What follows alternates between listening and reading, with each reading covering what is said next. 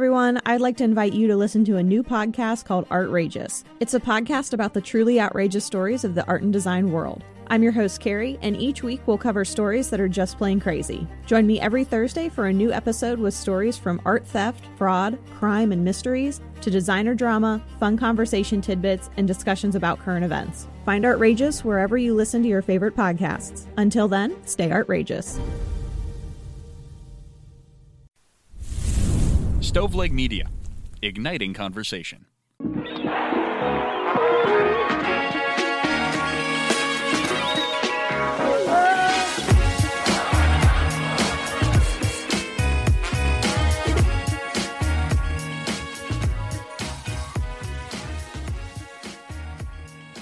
Welcome to the 108th episode of the Pulling Tarp podcast. As always, I'm your host, Bobby Kuhn. This week we have Zach Kurdin, Director of Ticket Operations and Digital Marketing for the Charleston Dirty Birds, members of the Atlantic League. If you like this episode, make sure you go back and listen to all the other older episodes. There's some great guests and great conversations back there, so go ahead and check those out. I really want to give some people shout-outs, but in order to do that, you need to drop a rating and comment on Apple Podcasts. I'll shout you out here and on Twitter. The comments and ratings just really help out the business side of things, so go ahead and do that, please. Speaking of the team, I almost said the team's Twitter account. Speaking of the Twitter account for the podcast, make sure to go follow the designated Twitter account at Pulling Tarp Pod. That's where you can find all up-to-date news about the Pulling Tarp podcast, and that's where you can reach out about becoming a guest as well. And if any businesses out there are looking for some unique marketing opportunities, that's where you can reach out to become sponsors. You can also follow me on Twitter if you really want to, at itsracoon. That's ITSRACOON. I really do have to tweet this out, but we do have merchandise. You can get Pulling Tarp Podcast stickers, coffee mugs, and wall art.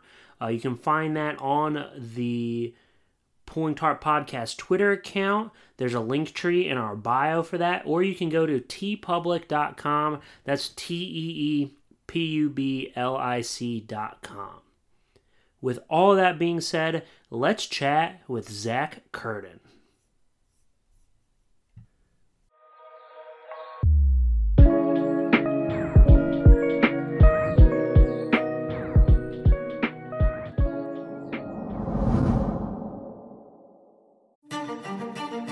Hello, everyone. I'd like to invite you to listen to a new podcast called Artrageous. It's a podcast about the truly outrageous stories of the art and design world. I'm your host, Carrie, and each week we'll cover stories that are just plain crazy. Join me every Thursday for a new episode with stories from art theft, fraud, crime, and mysteries, to designer drama, fun conversation tidbits, and discussions about current events. Find Artrageous wherever you listen to your favorite podcasts. Until then, stay outrageous.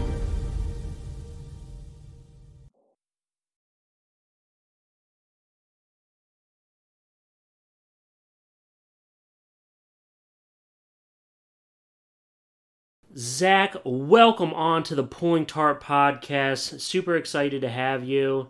How's the season going so far, man? Season is going fantastic so far. Had the biggest opening weekend we've had since 2015 attendance-wise. Okay. So we're really excited about that. Everything's really been going smooth. We rolled out a ton of new stuff this year that we weren't sure how it was going to go, like a new production company, some new concessions things. And we were just, everything's gone so smoothly so far. And the crowds are really into it this season, which is a little different than the past where they've not been 100% into it. So it's been really cool to see everyone just be really excited this season. Yeah, that is awesome. Well, when you said production company, do you guys hire out your game day production?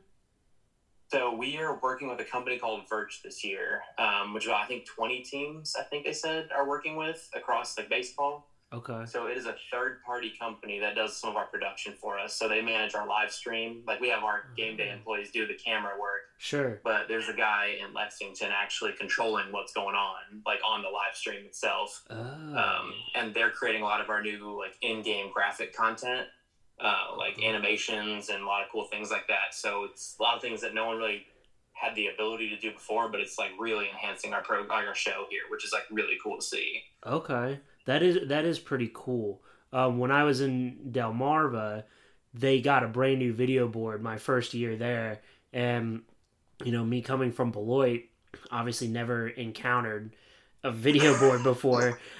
So me and our director of marketing at the time had to tackle like this $1 million project that neither of us had any experience with. So that would have been interesting to either work with another company or at least talk to somebody else that had like the motion graphics experience and stuff like that. And they just now, I think, started doing the live streams, either last year or this year, I forget, but it was definitely a big task, and they've been a huge help because we had a singular camera live stream last year. So kind of just set up like a nice camera, kind of angled at the whole field. But this gives us, they tap into all 4 of our cameras that we were using for replays in game. And they actually also manage the replays in game. So whenever we call for a replay, they've already got it cut for us. They put it on our video board for us.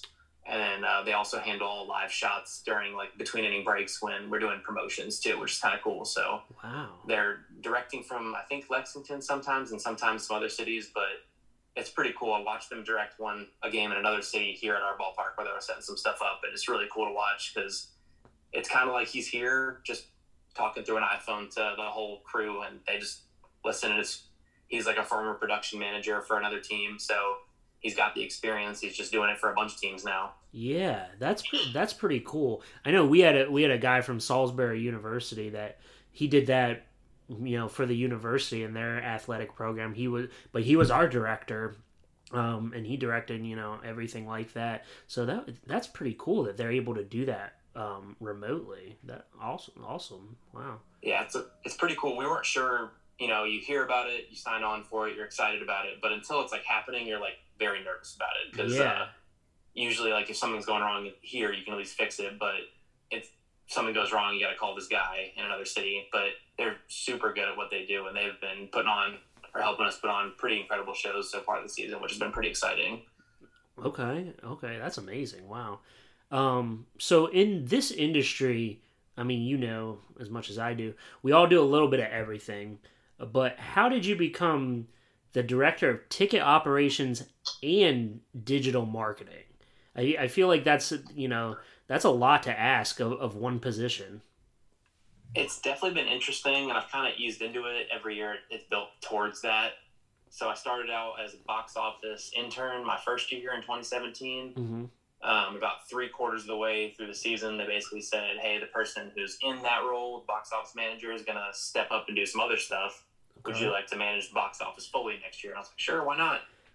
And then each year, I've progressively just taken on a little bit more. Yeah. So during our All-Star season 2019, the social media stuff opened up, and me and one other guy took it on together. Okay. So he kind of managed Twitter more, I managed Facebook more, and we both kind of tried to tackle Instagram, but neither of us were very good at it. Mm-hmm. And then the pandemic happened, and he moved on to another company, so I kind of just took on the whole thing. Yeah. And in 2021, we did a bunch of surveys at a bunch of our promotions to see where people were coming from, where they were hearing about all these things, and everyone was saying online. So everyone was saying, like, oh, I heard about it from Facebook. So basically they said, all right, Facebook's working. You can take on the rest of the digital marketing campaign now. So now I'm kind of building our new website. I'm doing some working with that company to get ready to launch like a pretty big digital marketing campaign for like merchandise and website and games or our ticket stuff. So it's been a slow build. It's like luckily not been overwhelming, but it's definitely two kind of conflicting things, which I think is kind of funny because in game I'm managing the box office, but I'm also trying to live tweet the game.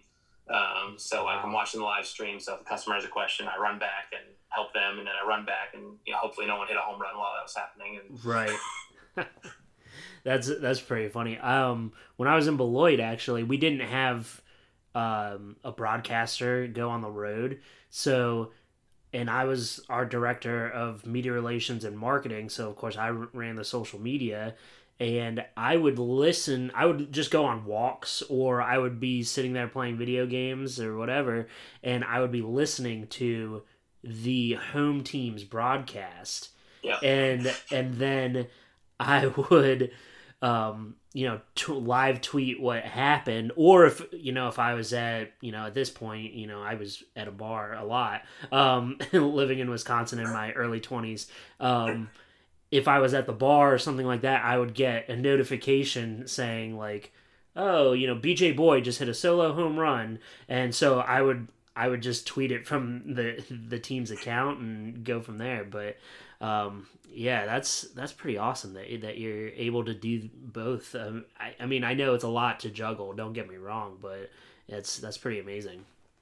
It's two things I like doing, so it'd be different if I didn't like doing them, but I really enjoy the social media side, and I really enjoy managing the box office, so I think that's what's helped me get through it. But same as you, though, when team's on the road, I'm watching the home broadcast and usually playing with Dax the whole time. I've got our tennis ball gun, I fire off a tweet, fire the tennis ball gun, just pretty much for 3 hours straight. Yeah.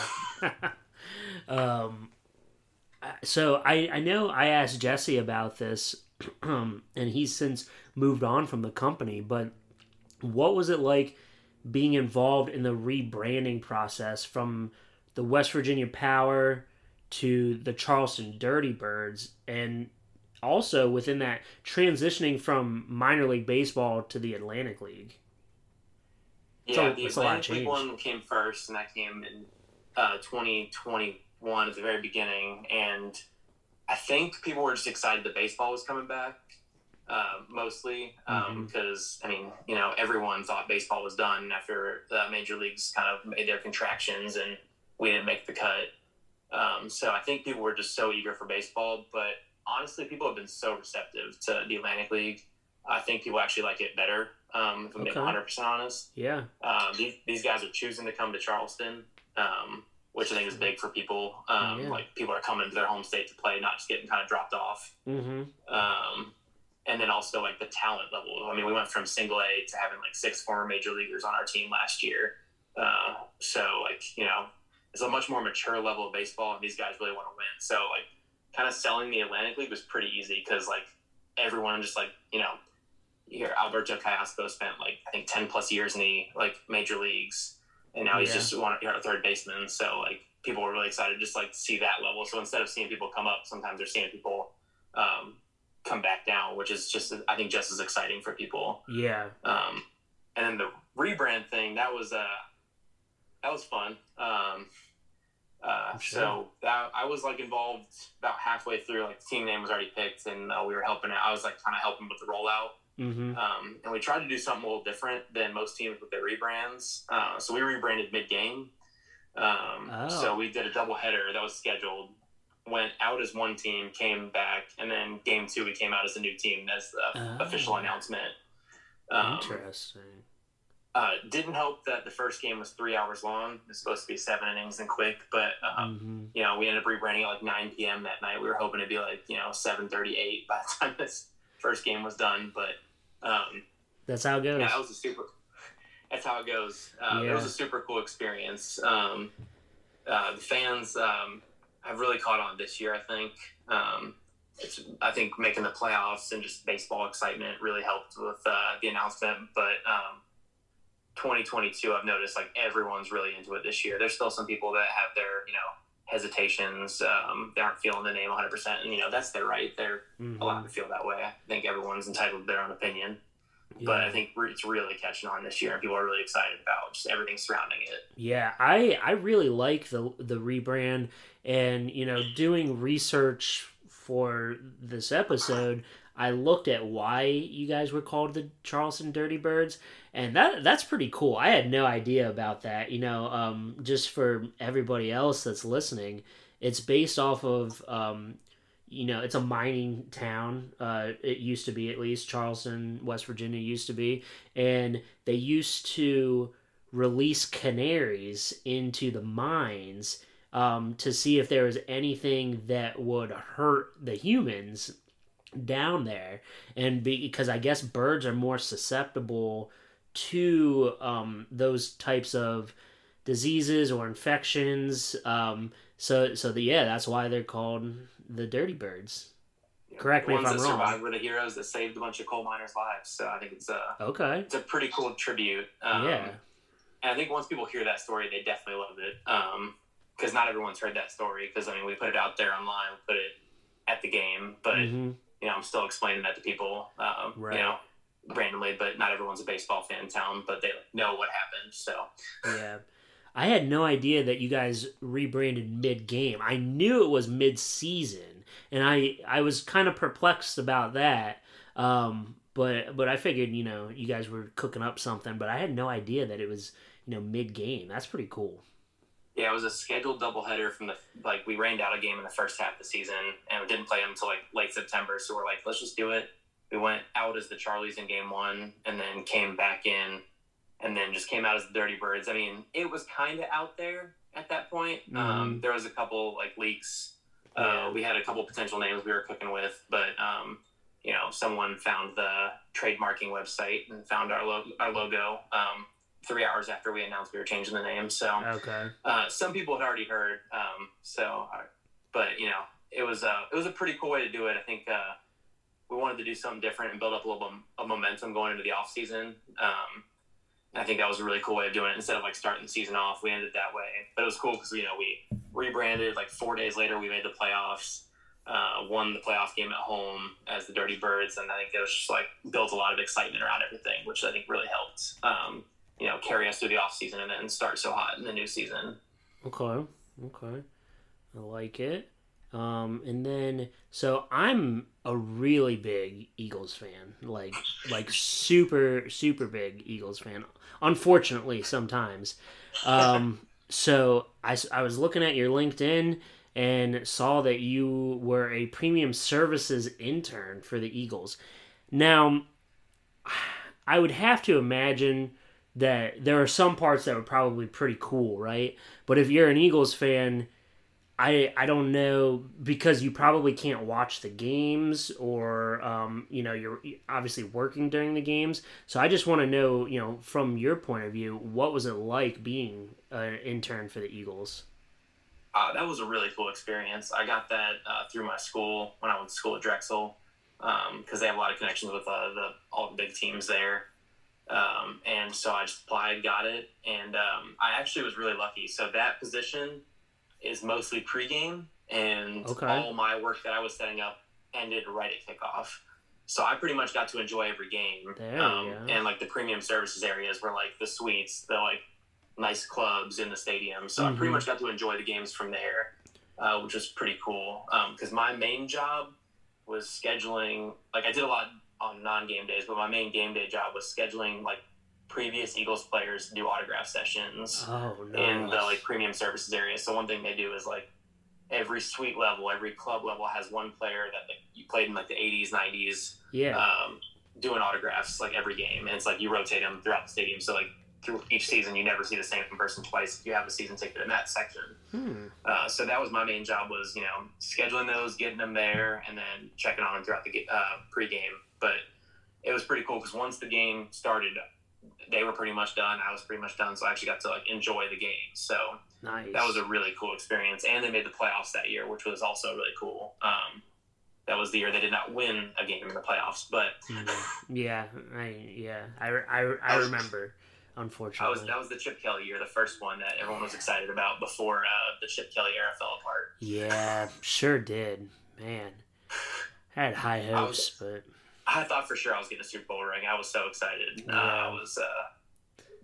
We made the playoffs. So I was like, "Yep, going home with a Super Bowl ring. This is about to be the best internship ever." But a lot of my friends ended up interning the year they did win the Super Bowl. And they all got Super Bowl rings, so those were fun Snapchats to get right after. Oh, that's enough to make you sick, though.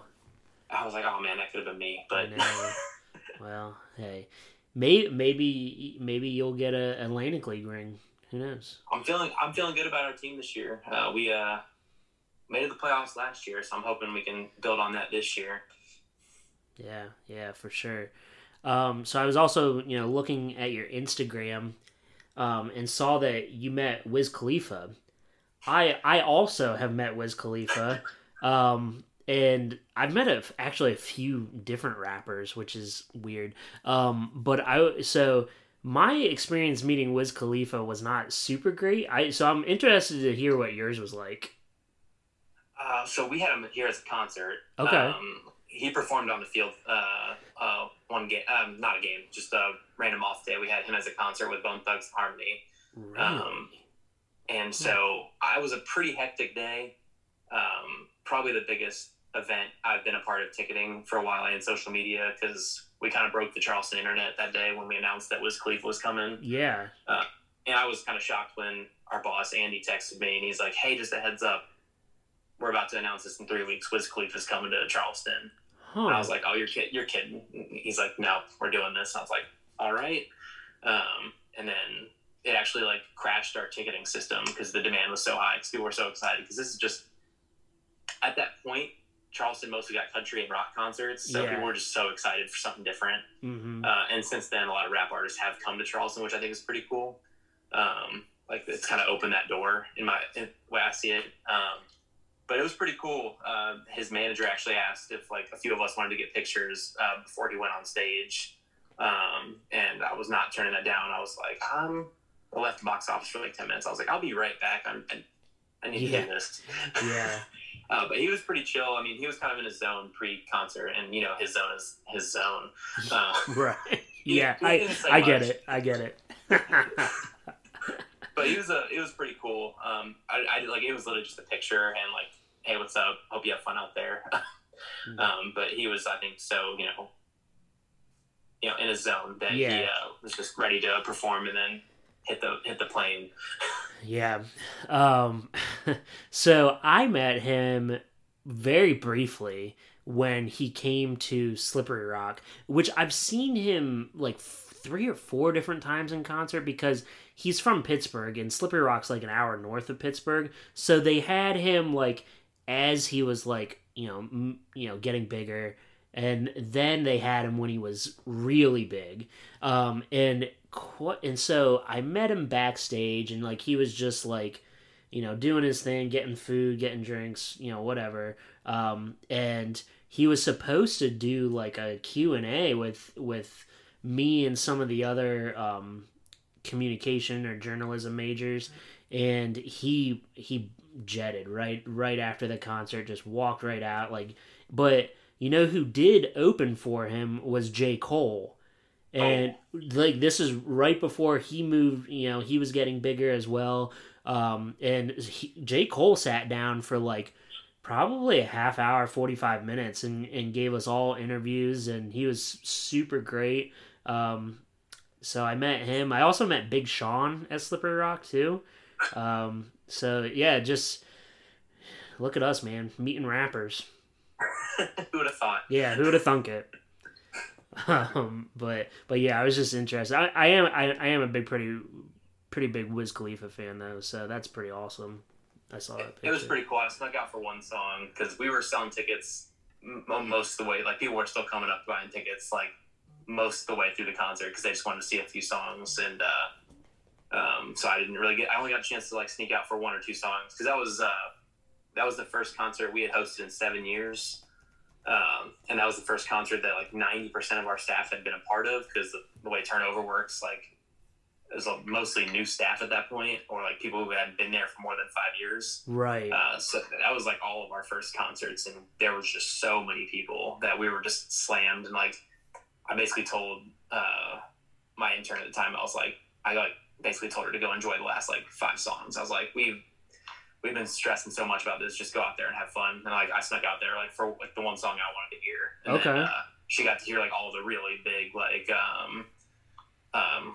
bangers that he's got, basically, and she said it was awesome. And the crowd was really cool too, because I'm used to baseball crowds. I go to a lot of concerts, but I don't work a lot of concerts. Right. That's pretty cool, man. So I'm gonna do this on the fly.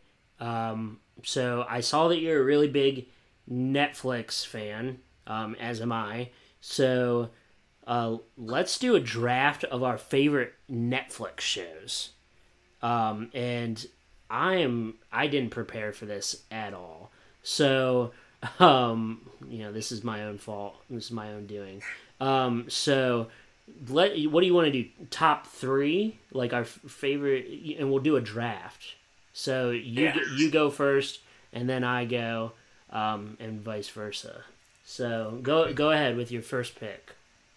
I gotta go Schitt's Creek.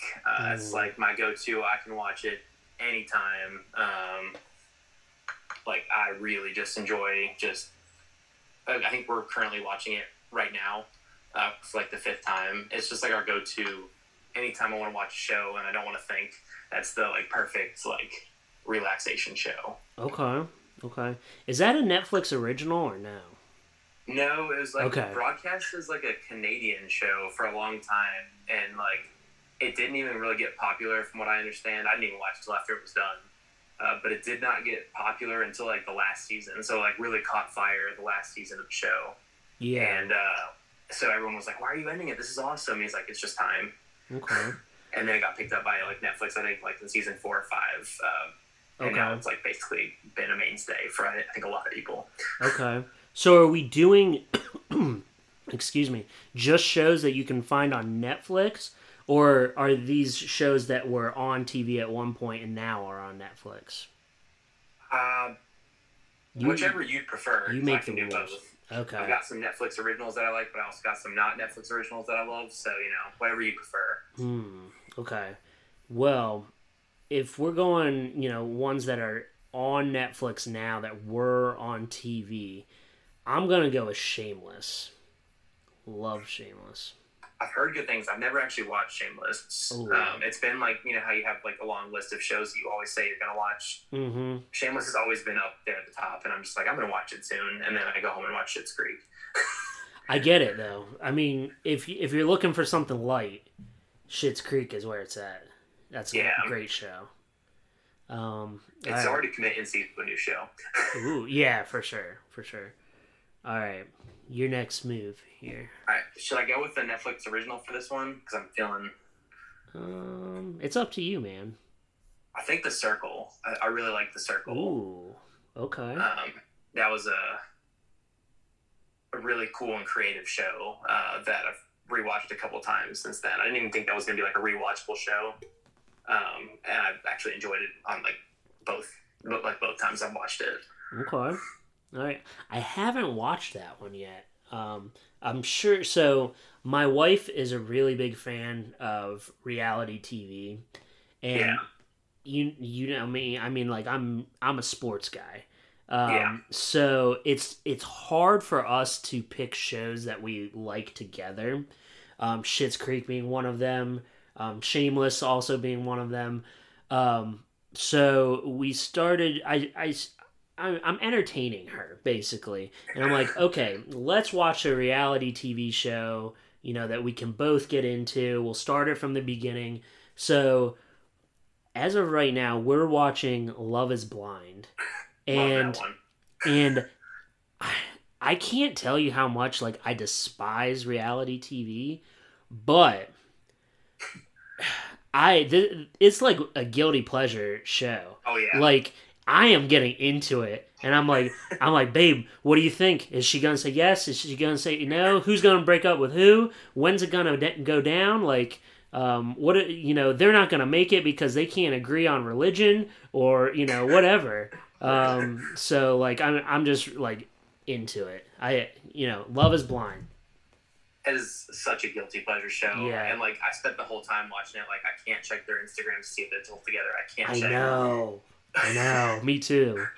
I literally was oh my gosh, I want to look up things about this because I love looking up behind the scenes stuff, especially about those kinds of shows. But you look up one thing and the whole show is spoiled in the title. So I had to avoid all Google, all everything, and finally finished it and got to figure out what was going on with everyone. So yeah. Have you finished Love is Blind yet? The second season or the first? Finished the first season in the middle of season 2. Got it. Yeah. Got it. So don't spoil it for me. I won't say anything because it's just it just is a good show. I don't say anything about shows because it drives me nuts when people like spoil shows for me. Yeah. Okay. So, all right, it's your turn again. So I think I'm gonna go with an anime on this one because that's my other guilty pleasure is just watching anime. And I'm gonna go Demon Slayer because I'm secretly a big anime fan, and that's where me and my girlfriend's show interests stop. Okay. So I love anime, and she can't stand it. So. Okay. This is a show that like I just put on like when I'm not feeling well or something like that. I love New Girl on Netflix. I mean, I know it's not a Netflix original, but New Girl is just light and it's funny and yeah, it's just an awesome show. Yeah, I'm a big fan of New Girl. I never actually finished it, but like I watched the first 3 seasons a while back and I loved it. And I think I'm gonna go back and eventually finish it because it's just such a good show. Yeah, I agree. Another one, we can do an honorary mention if you want. Okay. All right, go for it. Trying to think of what else I watched on Netflix. Honestly, it's probably another reality show. I was actually going to say Love is Blind was my other one. Oh, okay. But I'm trying to think. I actually have it up because I'm curious to see what else I've watched. Oh, The Good Place. Oh, okay. Yeah. I haven't finished that, actually. It got kind of weird for me at one point. The first season was absolutely incredible, and I got hooked, and I was like, I just got to finish it. I really like the ending, though. I think they did a good job wrapping it up, because I don't like a lot of endings of a lot of shows, but I think that one, like, if you can get past the, like, kind of out there stuff, it does land pretty well. Okay. Breaking Bad would be my honorable mention. Might change mine to that, because Breaking Bad was, I think, one of the perfect shows out there that just start to finish is so good. Yeah. And it was great doing it on Netflix because I didn't have to wait, like I don't know. So I mean, the one thing I was upset with about Breaking Bad was I went over to my friend's house one night and they're all having a watch party for something. I had no idea what it was. And I walked in, I was like, what are we watching? Everyone's like, shh. So I just tuned in. And it was the series finale of Breaking Bad. No and way. I had not seen anything else from the show. So I had no idea what was going on. I kind of tuned out. Oh. And then I waited like 4 years to watch it. Like I was like, I'm going to like forget every piece of it. And I did. And I went and watched it. But I was like, everyone was like mind blown at the ending. And I was like, what? Did I just watch the end of a show? Like I thought we were just like watching a movie or something. Oh, gosh, that's the worst. Oh, I'd be so mad if I were you, but hey. Well, I hadn't had an interest in the show yet because like I just kind of not cared about the show, but I'd like heard all this hype about it and I was like, I'll watch it eventually. And then I saw it, I was like, man, this is good. What is this? And I was like, oh gosh, all this stuff is happening. Like, wow, man. Okay. So also I love dogs. Big dog person here. Bo is the unofficial mascot of the Pulling Tarp podcast. He's in his crate right now because he doesn't know how to act. He'd be howling out the window at other dogs and all kinds of stuff. So, but I gotta ask, how spoiled on a scale of 1 to 10 is Dax? Probably like 100. Yeah. He gets to play on the field when we're in the off season. I don't like him messing up the field during the season because he's 100 pounds of pure fury. And but in the off season, we just take like baseballs out there and just chuck it, and he can play for hours out there. So we basically say that's his big backyard. But he's very spoiled. Sometimes he just mostly eats treats. Okay. And like he's got like a babysitter for when we have homestands, and she treats him like her personal dog. Because, like, we're gone, 9 a.m. to, like, midnight a lot of days, and that would just be so mean to, like, have Dax at home. Because since we both work here. Yeah. It's not like, and we're both, like, kind of busy and have very unpredictable schedules. We don't want to, like, risk, like, not running home for the whole day. So sure. We're lucky to have someone that literally treats him like her personal dog when we're on, like, 7-game homestands. And, like, she even was, like, once, like, hey, so I'm going out of town. Can I just take him? And we're like, Sure. So he went to New Hampshire one weekend and just Jeez. hung out in the front seat with her all weekend, and then got pictures of him in a bunch of different states. And so he lives a good life. And like even during the pandemic, when we weren't working that one season, we just traveled around with him and like stayed in Airbnbs. Like basically tried to be as remote as possible. Like we found Airbnbs in like mountains that were the equivalent of what rent would be. Yeah. And just lived there for a month at a time and just like took him on hikes every day. So that's cool. And it was pretty Dax-centric trips. So, you know, we picked the mountains near Asheville because, like, so we could hike with him. Like, we also like hiking, but yeah, it was mostly for him. Sure. Wow. Man, he is living the life. He goes on vacations without you guys and everything. Man. Yeah, he lives a better life than us sometimes. So does Bo. Prior to getting on this call, I picked him up at doggy daycare. So, yeah, he goes there a couple times a week because he's a Beagle Jack Russell mix, so he's got a lot of energy. Oh, yeah. So, yeah. I totally understand that, having a German Shepherd. There's just, you know, pure, unadulterated energy. Yeah. that never runs out, really. Like, you, unless you, like, I mean, I'm sure doggy daycare is probably... Oh, it's worth the money. Look into. Yeah, it's worth it, honestly. So, but so you alluded to this kind of you're dating a coworker in your front office. I also did that, and it was a complete disaster. So probably one of the worst decisions I've ever made. So I'm hoping you guys make it work. It sounds like, and how are you able to make that work? Yeah, we've been going strong for 3+ years now. Wow. Okay. Always, we met here. She was an intern the year I was an intern, or a year after I was an intern, and once she became full time, we started like officially dating. Mm-hmm. I think we were kind of interested in each other beforehand, but I didn't want to do the whole intern like full time employee thing. Yeah. So, and I don't think she wanted to either.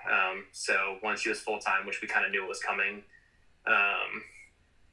We started dating, and it's just kind of works because we both love our jobs so much and each other. Mm-hmm. So we, our jobs, we don't actually like see each other much during the actual workday right now. Okay. Because she runs promotions, the press box, media relations. So she works out of the press box most of the time, and the box office is separate. So It's not like we're working together 24/7, but we work together really well. Which helps because like all we talk about is work half the time. So we're at home, talking about different promotions, talking about different like marketing things. So it works out pretty well because we kind of know when to shut off the work and when to talk about work. Yeah. And like usually we're on the same page. Like usually we can kind of just look at each other and be like, all right, let's not talk about work today. Yeah. Or we need to talk about work today because it's nice to have someone to vent to about things, but it's also. Sure. But yeah, we. I think it helps that we're not like, side by side 24/7. Yeah. But like we work together just enough and, live together outside of that. So, pretty much say we live together 24/7, but it just kind of works. We haven't really like had to try to make it work. It kind of just like happened. It just does. Yeah. Okay. And we just kind of have enjoyed it. And it's kind of nice having someone to work with. Cause like that was one of the tough things is, previous to her, just finding someone that understood the scheduling stuff. Yeah. Because, I would talk to someone and they'd be like, hey, you free this week? And I was like, I'm not free for like 9 days. Yeah, I got you. Yep. And like, it just like wasn't like, I was like, I promise I'm not avoiding you. It's just like my job. Yeah. Yep. Absolutely. So like no arguments that have like, happened at home that have led into work or anything like that? No, we keep it pretty separate. We don't argue that much anyway, so it kind of just works out well. We just, I think, kind of just know how. I think it started well because we worked together well. So like, because that's how it started was we worked together. Yeah. So we kind of like know how to work together on every aspect of things, not just work. So okay. Nothing really ever trickles over into work. It's usually mostly positive stuff. Like we'll be hanging out like. Us and Dax, and then suddenly we'll have like some great idea. We'll take it to our boss the next morning because we'll just like be bouncing ideas off each other. That's kind of just typically how things go. So yeah, nothing like major bad ever spills over to work, which is definitely a positive. But that was like a concern before we started dating. Like, we can't, like, because we've seen that with other people in our office. Sure. We're just like, we've seen it fall apart in front of our eyes and in front of all your coworkers and friends' eyes, and it's not like a fun thing to watch or be a part of. So yeah, for sure.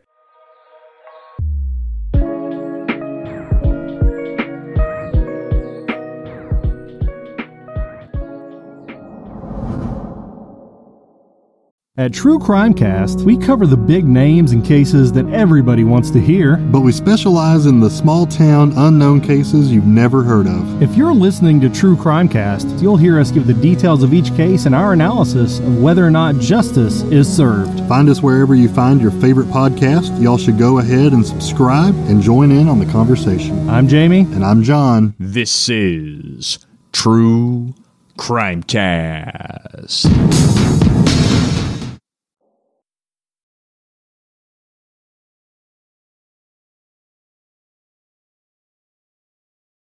What was it like working with former guest of the podcast, Jesse Scaglione?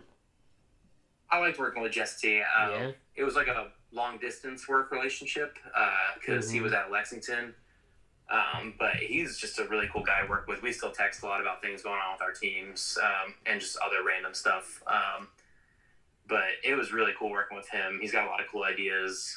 He's a really hard worker. Like, he came to our opening day with the Legends last year because they were all excited to see, we like basically sister teams now. And we had gotten just the most rain you could think of on opening day a couple hours before, and Jesse was one of the first guys that volunteered to go down there and just start squeegeeing and start getting the field dry. And I thought that was really cool because I was like, he's definitely a team player. Like, it's not even like it's his team, but it's also like, there is a little bit of segmentation sometimes, but he just had zero hesitation. He's just like, I'm ready to go. We're playing this game. Yeah. Went out there and helped like the rest of the people that were out there helping, and got the game off like almost without a delay. I think we were only like a half-hour delay for the amount of rain, which was pretty crazy. Yeah.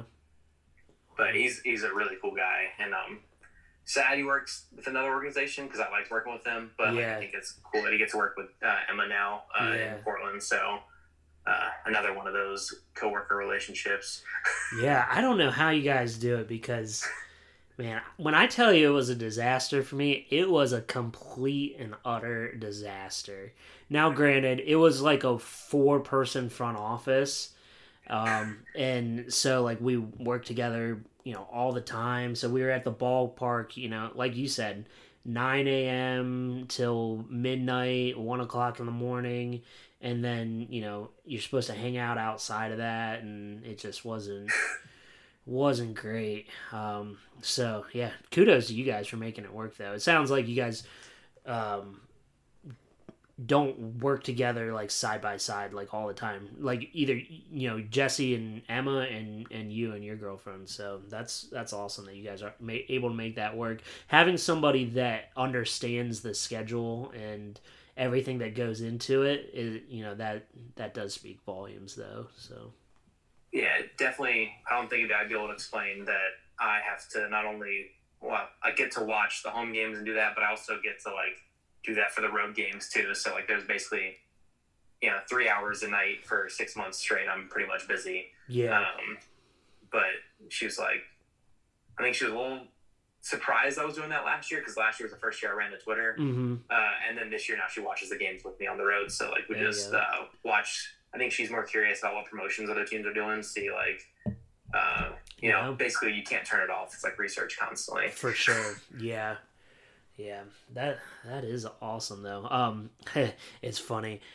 So one of my buddies, he listens to the podcast and he texted me and he knew of the situation that I was in Beloit, dating a coworker, and he said, man, she is just catching all these strays on the podcast, and I was like, dude, like, I'm not like putting her name out there or anything like that, but also this is a minor league baseball, like a working in minor league baseball podcast. Like this is kind of like a lifestyle podcast, if you will. Yeah. So like obviously, you know, that's gonna come up, and especially when I interview like people like you and Jesse and Emma, and like I'm genuinely interested how you guys made it work, because I was super unsuccessful. So yeah, he was just like, man, she's catching all these strays. He's like, and I was like,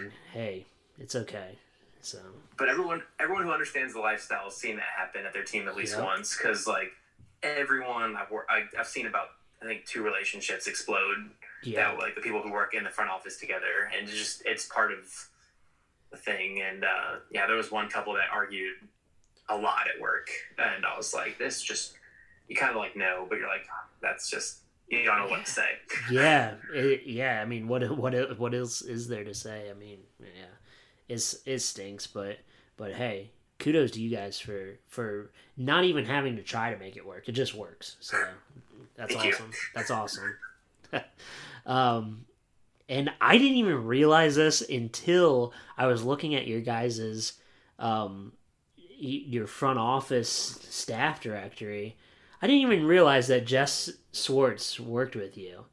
I had no idea where she was. The last time I knew, she was at the Binghamton Rumble Ponies, and then I didn't know where she went after that. So, how's Jess doing, and what's it like working with her? Jess is doing good.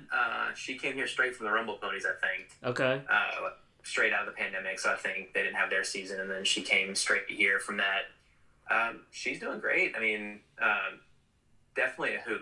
I think that's the best way to describe her. Her humor is really funny. Like, it took me a minute, and then once I caught on, like, she just like cracks me up. Yeah. That's a good way to put it. Like, it takes a little while to get her sense of humor, but once you get it, and it is pretty funny. Yeah, like once you get it, she's hilarious. Yeah, she's good. I mean, she was the merchandise person for our rebrand, which was pretty cool. So I think she was one of the first people to actually know what was happening with the name and everything, and did a really good job of keeping it a secret. You could not get that out of her. Whether I did try several times because you have to order everything so far in advance, but I wasn't part of the ordering stuff. So, you know, you're hanging out having beers after a couple games. You're like, what is it? What? You can tell me. Right. And she was a steel trap, which was not surprising at all. Wow. Okay. I believe, and I don't know this for sure, I want to say she was part of the Rumble Ponies rebrand as well. I know she did stuff with their a lot of their specialty nights, like part of their like alternate identities. Like, she helped with a lot of those. Yeah. I'm not sure when she was there, like from the start, because I know she came from Beloit to there to here. Mm-hmm. So I don't know if she was part of that, but I mean, I know she's killed it on our merchandising side. I mean, I'm literally decked out right now. So yeah, good. Okay, all right. Well, tell her I said hi for sure. Will do. All right. So I gotta ask, what is the weirdest interaction that you've had with a fan? So I was brainstorming with Lindsay before this, trying to like figure out what it was, and then she's like, "Oh, Zach, you should know this by now." So this guy, security comes up to me one night and says, "Hey, we got this guy, and we need you to talk to him." I was like, "Okay, all right." I was like, "Why?" And they're like, "He says he's got something suspicious in his bag that he's trying to bring in the ballpark." Okay. And we're like, okay. So, of course, I go out there and see, because he didn't have a ticket. He was just trying to come in. And he looks me dead in the eyes, and he's like, "Hey, I've got my dead mom on ice in this cart. Where should I lock this up to come into the game?" And I was like, "You have what now?" I was like, "Hold on one second. I just need to go talk to someone real quick." So I went inside and grabbed the cops from inside the ballpark. And I was like, "Hey, I don't believe this guy, but I feel like you should talk to him in case he's not lying." Yeah. And it turns out he just had a bunch of blankets. I don't know why he would tell me that. But by far the most strange interaction I've ever had, here or anywhere, really, because I was just so taken back. Like, where do you come up with that to say that? And I was so worried he was telling the truth.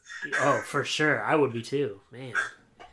Yeah, that's super strange, man. Yeah, he was not allowed to come to the game. For good reason. Wow. So this is the Pulling Tarp podcast. So I gotta ask, do you have any interesting or crazy tarp stories? I've never been eaten by the tarp monster itself. Good. Thank goodness. I've been working on trying to avoid that. I've fallen several times and been the reason we had to stop. Okay. Because I used to wear shoes on it, and I had like these shoes that I had just worn out the soles on, so they had no grip whatsoever. And it was one of the really heavy ones we had to run off of to get it off. And I just hear 1, 2, 3 go, and I don't know what happened next, but I was on my butt covered in water. And it turns out I had slipped and fallen, and thank goodness no one was filming that one because we filmed a couple of them. And basically, like, everyone stopped, luckily, but just a couple slip and falls. A couple of my friends have fallen into the roll. Oh. Like, when we were pushing it out, like, he just, like, thought he'd be funny and do, like, a trick. Yeah. Busted his forehead open. Oh, man. Trying to be funny. So it'll get you if you don't take it seriously. For sure. I know I've seen some horror stories of, like, you know, my buddy in Hagerstown, back when Hagerstown was a team. They had a pretty small tarp team, and they were fighting to win one day. But luckily, we've had some times where we didn't get it on in time. Yeah. And our staff is not, like, huge, so, like, we're not always able to, like, you know, handle it. But there was one time, it was a day game. We knew this rain was coming. It was like 15 minutes of rain, but it was enough rain to ruin the game. And we were 5 minutes late because the umps wanted to keep playing. And by the time we got it onto the dirt, it got so stuck because it was so wet that, like, we were just like, well, this game's complete. Yeah. And and then the sun came out like 10 minutes. Like, the stadium cleared out, and then the sun came out like 10 minutes later. And we're just like, this is great. Yeah. Yep. Been there. Man, that is... that's one thing I don't miss about working in minor league baseball. But I gotta ask, so you said that when you used to wear shoes, so are you a barefoot kind of guy now? I am 100% barefoot on the tarp, which has been brutal because it was like 40 degrees on Saturday when we took the tarp off. Sounds terrible. But I just, like, can't do it. I like the grip too much. Like, I feel like I can grip into the grass a little bit more. Or I'll do flip-flops, like slides. Okay. But sometimes those just get lost, and then I end up finding them, like, a couple hours later. Yeah. But, yeah, I go shoeless. I just, I like it a little better, and I've ruined one too many pairs of shoes. I had tarp shoes, but, like, at one point, we got, like, 11 rainouts one season. They just, like, never dried. They were just constantly damp all season, so I just gave up. And I was like, I think I'm just going to go shoeless from now on and haven't looked back. Okay. I was always, like, an old sneaker kind of person. I used to do bare feet until one of the groundskeepers told me, he said, I wouldn't do that if I were you. I'd put way too many pesticides and all this stuff in, and he's like, it'll get between your toes and, like, you know, all this stuff. So I don't know. I was just an old sneaker kind of person. No socks, obviously. Oh, yeah. You can't do that. You got me thinking now about going back to the shoe life, but yeah, I might just get, like, rubber boots, like those, like, real thick. Like, you could do that. Yeah. I don't know. Run it by your groundskeeper. I don't know. So I know he hasn't put anything down in a couple weeks, so I know I'm safe for at least. But we're in a 2-week stretch right now with no games, so I know the field's probably getting covered in chemicals in the next couple days. Yeah. I don't know. Run it by him. So yeah, I'll check with him to see how safe I'm actually being, and if I'm gonna grow a 6th toe anytime soon. Yeah, good call. So we did have one listener question, which I'm sure you saw. It is from John. I know I'm gonna butcher this last name. Coxus? Is that Kosis. Okay. I honestly didn't know. John Kosis Jr. And he said, how does Zach plan to adjust his FIFA game to avoid catching the sticks in the future? Man, yeah, that sounds like some beef. He and I worked here for 3 years together before he was the guy I was talking about who went to Hagerstown, and now he's the broadcaster for the Fireflies. Okay, yep. He and I played FIFA after every game for about 3 years straight. Literally every night we'd text whose house is it, and then we'd just go straight from the games playing FIFA. And unfortunately, I'm like 3 in 150. I am awful at FIFA, and he never lets me forget it. And I think this was his fun excuse to bring it up again, because he will not let me live it down that I'm awful at FIFA. I love FIFA so much, but I play way too recklessly. Yeah. I'm a big slide tackle guy. Ooh, okay. And I've not practiced at all since he left. And so I'm pretty sure I'd lose like 14-0 if we played again. So I kind of just avoid it. Like there's no TVs around when we hang out because I don't want to be like, right. We playing? Yeah. I don't think my ego can take that. Who's your squad when you play? We do randoms. Okay. We do international randoms. We did that too. 3, and then like a blow up if you want to try and take who you get on the 4th. Yeah. I'm big on, any of the good teams, but it got to the point where he was playing as like 2-star teams and still like putting in work on my 5-star team. Yeah. I used to be really into FIFA, like the 2011, 12, 13 era, and it was free to play online on PlayStation Network until somebody hacked it, and then it ruined everything. But I used to play online religiously. I would also play with my buddies, but I played online all the time, like in college and like the summers, between semesters and all that stuff, and until I got a big boy job and moved on with my life, really. But at one point, I think it might have been FIFA like 2012. I was top 100 in the US at one point. But I literally haven't played FIFA probably since like 2014. So I don't even know what the game's like now. It's definitely a little different. Sure. I remember we got together and played one time a couple of years after, or a year or two after he left, and he had the newest version. I was just like, I like the old school one, but there's like too much assistance in the new one. Yeah. In my mind, like too many lines. I think you can turn it off, but like I really like the old school. I mean, we had a 360, so okay. And that's the last system I played FIFA on. So I'm big on the Xbox 360 FIFA. So I don't think anything new. I think that aged me as far as how long it's been since I played. But yeah, so for me, it was PlayStation 3. So, yeah. So right around the same time, I guess. Yeah. But yeah, man, I don't know if I want to buy the new version, and I don't play online, so I don't even know if it'd be worth it. But who knows? Yeah, I don't have anyone to like play with here anymore. Yeah. Like I had like a group of like guys that I played with every night here, and then one of them moved on, and the other one moved on. Okay. And like the people who came in, still really good friends with, but not video game people. So it's like, right.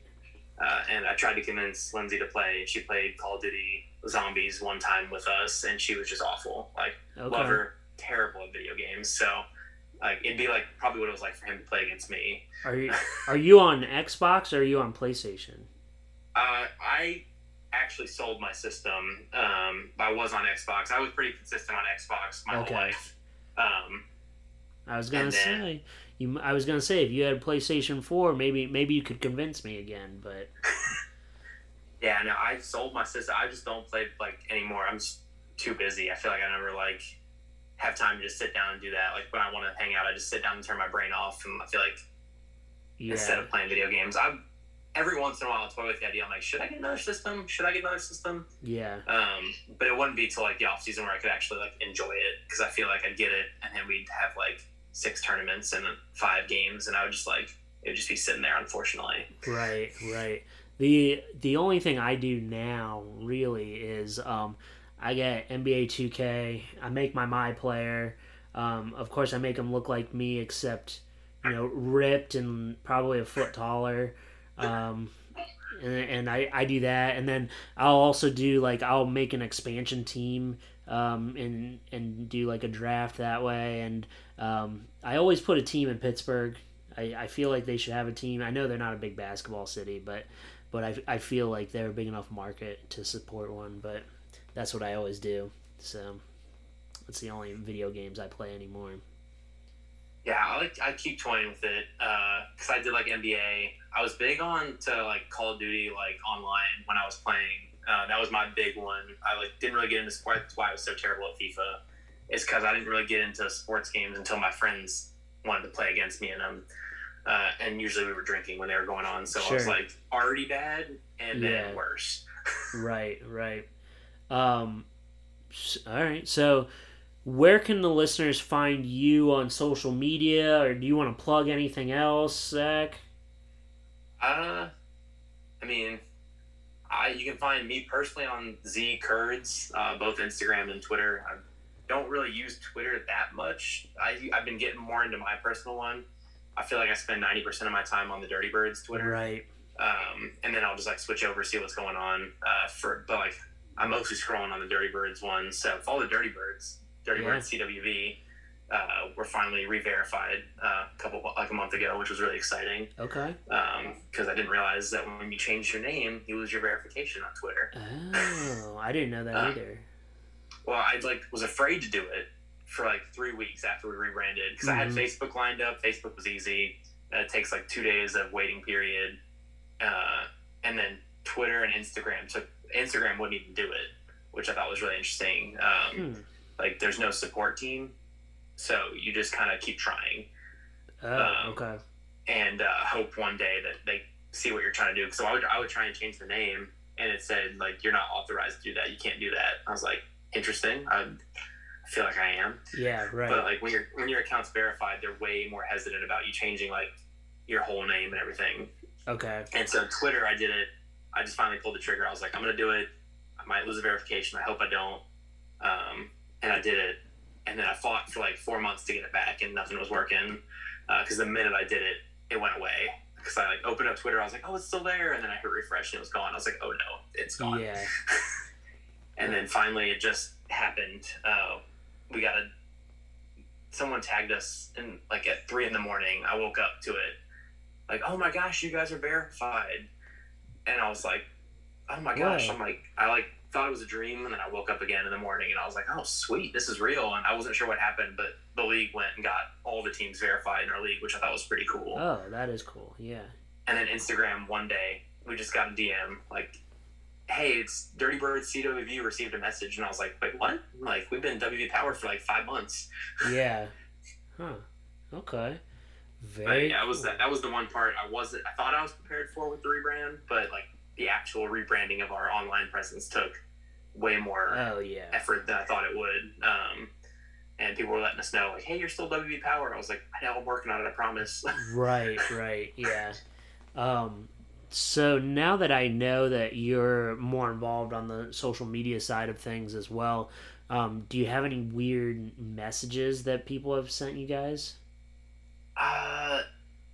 No weird messages per se. The one, we get a couple people that ask if we sign any players like every day. They're just excited about the team though. Nothing. The weirdest one we got was on LinkedIn actually. Okay. Of all things, it was like a 3 a.m. message. It was like 2 paragraphs long, going on and on about, a bunch of really random things. And I'd never met this person before. I didn't even know you could DM Dirty Birds LinkedIn. Yeah. I turned it on and switched it over because I was just going through every social media I could access and changing the name. Yeah. And just like this really long message about how much they didn't like the name and like all this stuff. And it was like 3 a.m. and I was like, what? I don't even know how to respond to this. Right. And like, I was like, that's another one of the ones I woke up to. I was like, a LinkedIn message. This is, super. But they have since messaged saying they like the name. So, okay. All right. On LinkedIn at 3 a.m. again. Interesting. Okay. So I know you've listened to Jesse's episode. So I always end each episode with the same question. What has been the best walk-up or warm-up song you've heard in your baseball career, and whose was it? All right, so this was actually the easiest question for me, and it's actually a player on our team right now. All right. So it's this guy named Engel Beltre. He played the majors for a little bit. He has a song that someone made for him. Nice. Love those about ones. him, which I think is just the coolest thing. And like says his name, and it's got like It's real catchy. I'm going to send you a YouTube link after this because you can only find it on YouTube. Yes. And it's just like, when we first, he like told us, he's like, you're only going to be able to find it on YouTube. It's not on Spotify. It's not on Apple Music. And it's just like, it sticks in your head for hours. And I'm like yelling his name walking around the house. It's like, Angle Beltray. And because he plays almost every game. So like I hear it 3-4 times a game. And like I'm just dancing on the concourse every time I hear it. I just think it's the most baller thing I've seen. It's just like having a song about you, for you, as your walk-up song. Like I feel like I need to reach that level of yeah, that's awesome. Being a baller. Who else do I know who had a custom walk-up song?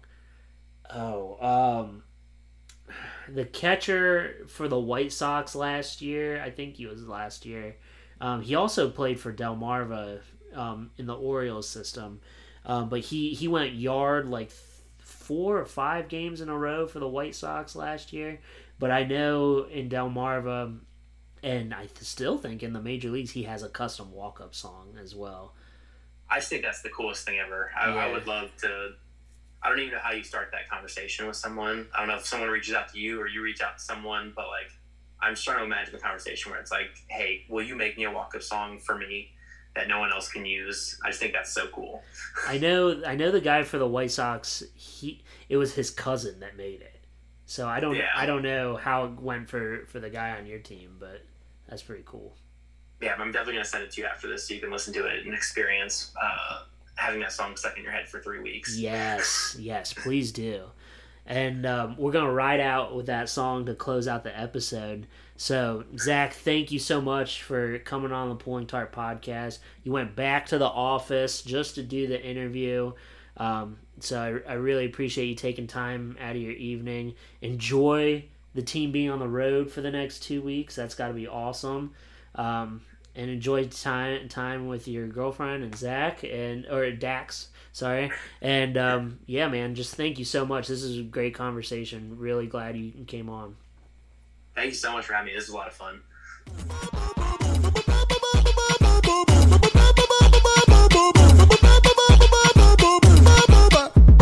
Vaquea que el team picante está de este lado. Tú no ves el piche que está asustado. Todo el equipo está quillado, que es lo que tiene picante que está descontrolado. Patazo por los 411, pues con una guitarra que batea picante. You've listened to the Pulling Tarp Podcast, distributed by Stoveleg Media. Make sure you check out our page at stoveleg.com to learn more about Bobby and the rest of the show. Stoveleg Media, igniting conversation. Hello, everyone. I'd like to invite you to listen to a new podcast called Artrageous. It's a podcast about the truly outrageous stories of the art and design world. I'm your host, Carrie, and each week we'll cover stories that are just plain crazy. Join me every Thursday for a new episode with stories from art theft, fraud, crime, and mysteries, to designer drama, fun conversation tidbits, and discussions about current events. Find Artrageous wherever you listen to your favorite podcasts. Until then, stay outrageous. At True Crime Cast, we cover the big names and cases that everybody wants to hear. But we specialize in the small town, unknown cases you've never heard of. If you're listening to True Crime Cast, you'll hear us give the details of each case and our analysis of whether or not justice is served. Find us wherever you find your favorite podcast. Y'all should go ahead and subscribe and join in on the conversation. I'm Jamie. And I'm John. This is True Crime Cast.